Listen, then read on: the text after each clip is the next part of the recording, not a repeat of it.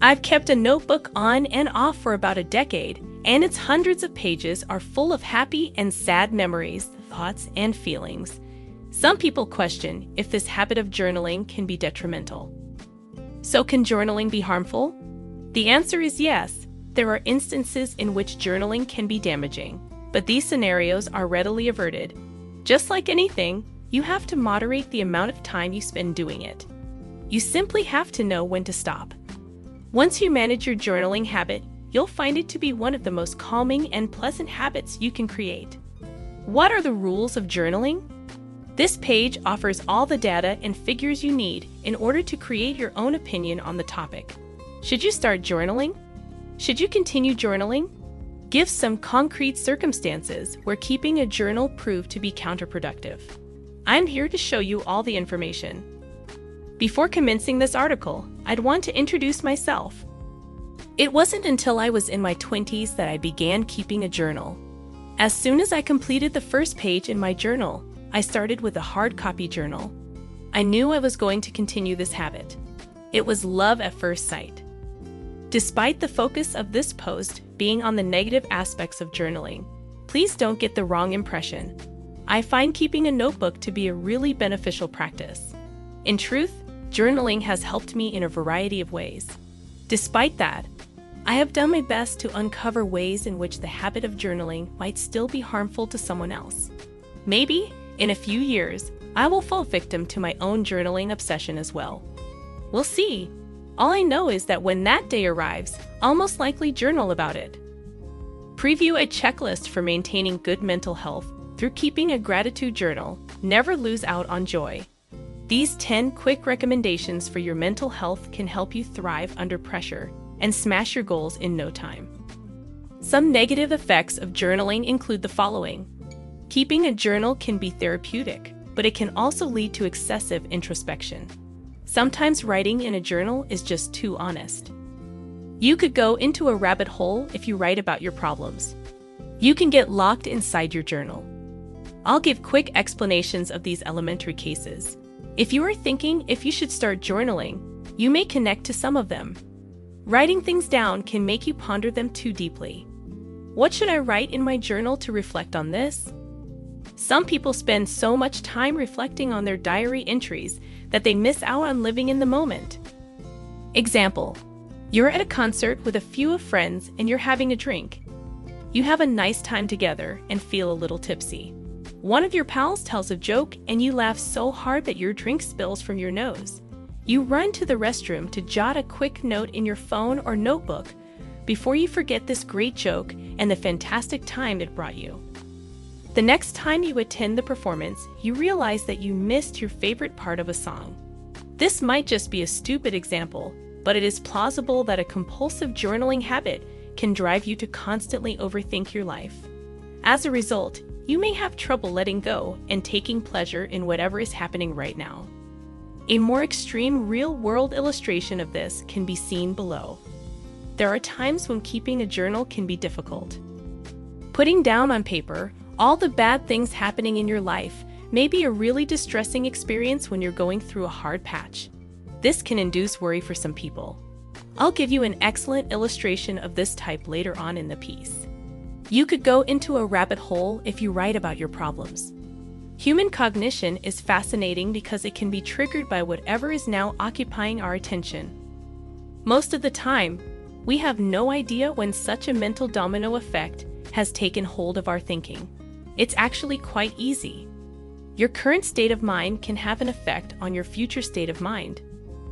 When you are going through a hard patch, journaling might cause your mind to slide down into a chain reaction of negativity. Simply put, I'm not predicting that something bad will happen to you.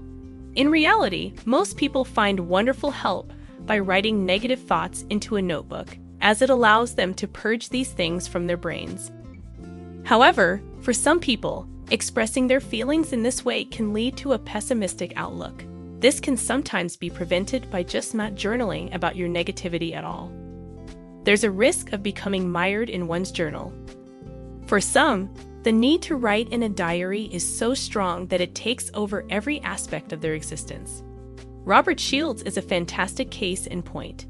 He kept a notebook for 25 years, detailing every 5 minutes of his life. He had written 37.5 million words, enough to fill 94 boxes, before a stroke forced him to stop. Consider the potential readership for such a journal. Really, this is out of this world.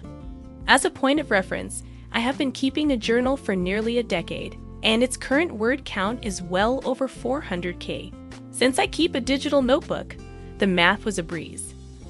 A journal kept for the next 25 years at my current rate would have about 1 million words.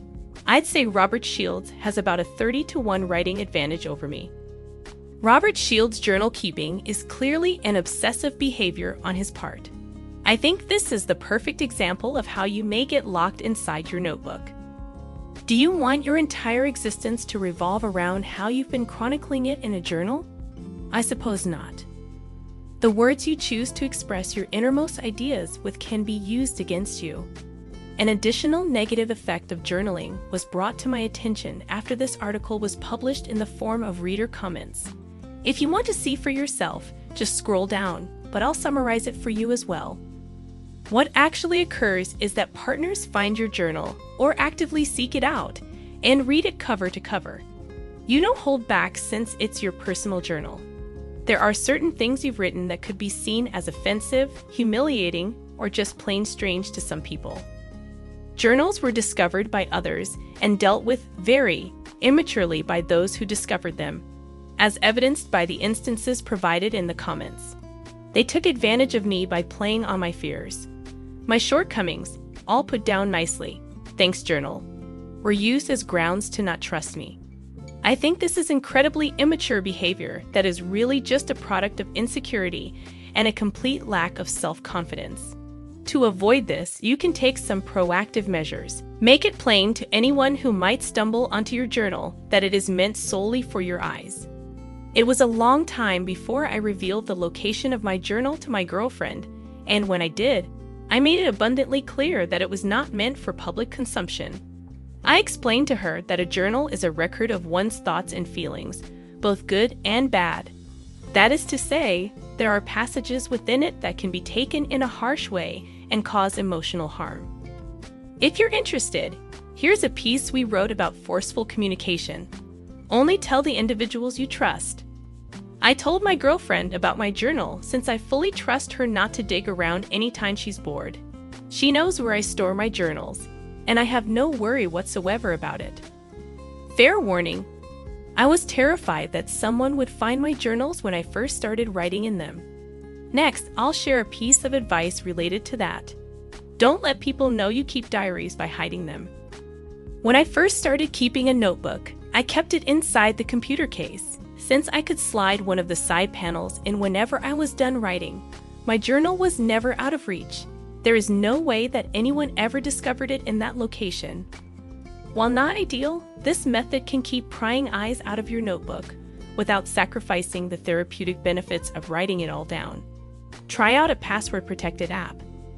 While this isn't a viable option for physical diaries, there are secure journaling apps available that can be unlocked with a PIN or fingerprint.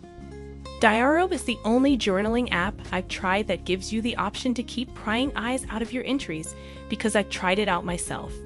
As always, I appreciate the feedback. I know how difficult it is to talk about things like this. If you have another advice on how to protect others from using your journal against you, let me know in the comments below. If you let it, journaling can cause harm. During my readings, I came across something that piqued my curiosity somewhat. Journaling is only bad since it is tolerated in all these situations. It's true that it's possible to prevent each of these catastrophes. The problem with these instances is that they are too extreme. You should keep a reasonable daily journaling schedule. Basically, everything you do should follow this rule. You shouldn't spend your entire life doing a single thing, no matter how much you enjoy it or how useful it may be. If you don't get what I'm getting at, think of my number one interest, jogging. I find that when I go for a run, I feel much more content. Does that imply I need to spend every waking moment of my life pounding the pavement? Not at all. The benefits of writing, running, or anything really diminishes as the amount increases. That's why you need to appropriately control the time you spend on these activities. All of these negative outcomes from journaling can be avoided with some self-control. Can I point to any negative outcomes from keeping a journal? No. I've written over 400,000 words in my journal and have never once felt threatened or anxious by them. To answer your question, yes, there is enough of pessimism in my journal. I don't merely brag about the good times in my life when I write. Because of this, I can state without reservation that keeping a journal has done me no damage. Not that I'm aware of either.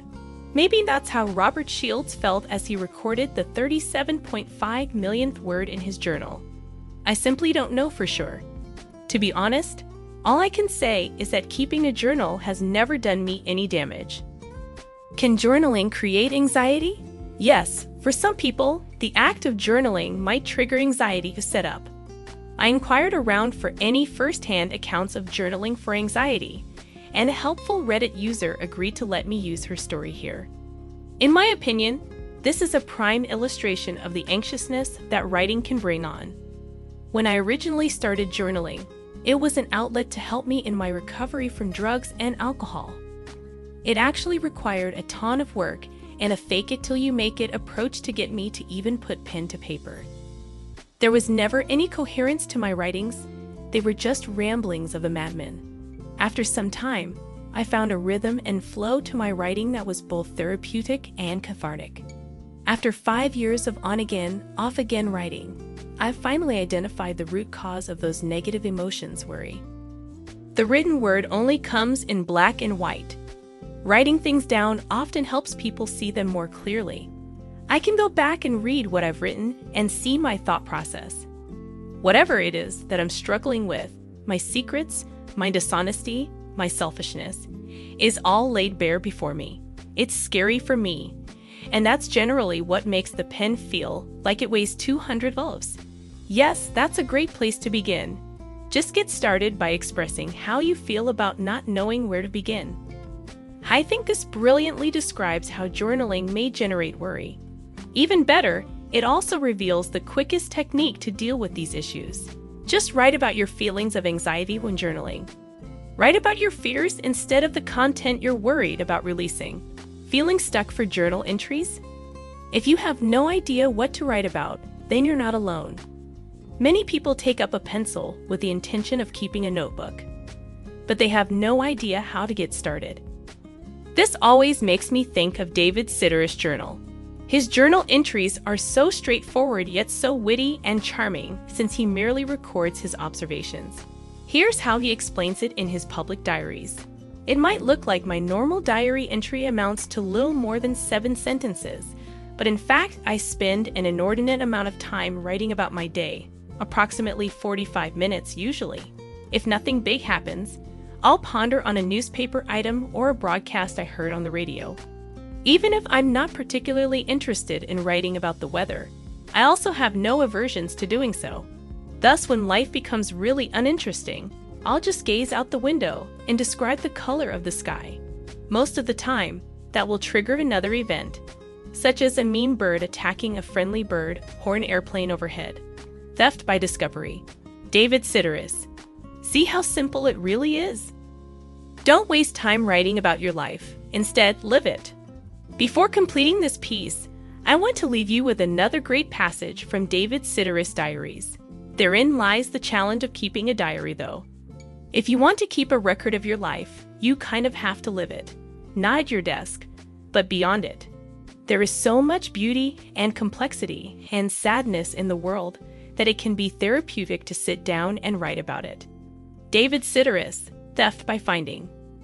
My original point in writing this piece is reinforced here. Only when journaling becomes an obsessive habit can it be detrimental. Existence is outside of our diary and in front of us. Paradoxically, if we want to have something to write about in our journals, we need to stop sitting around writing and start living.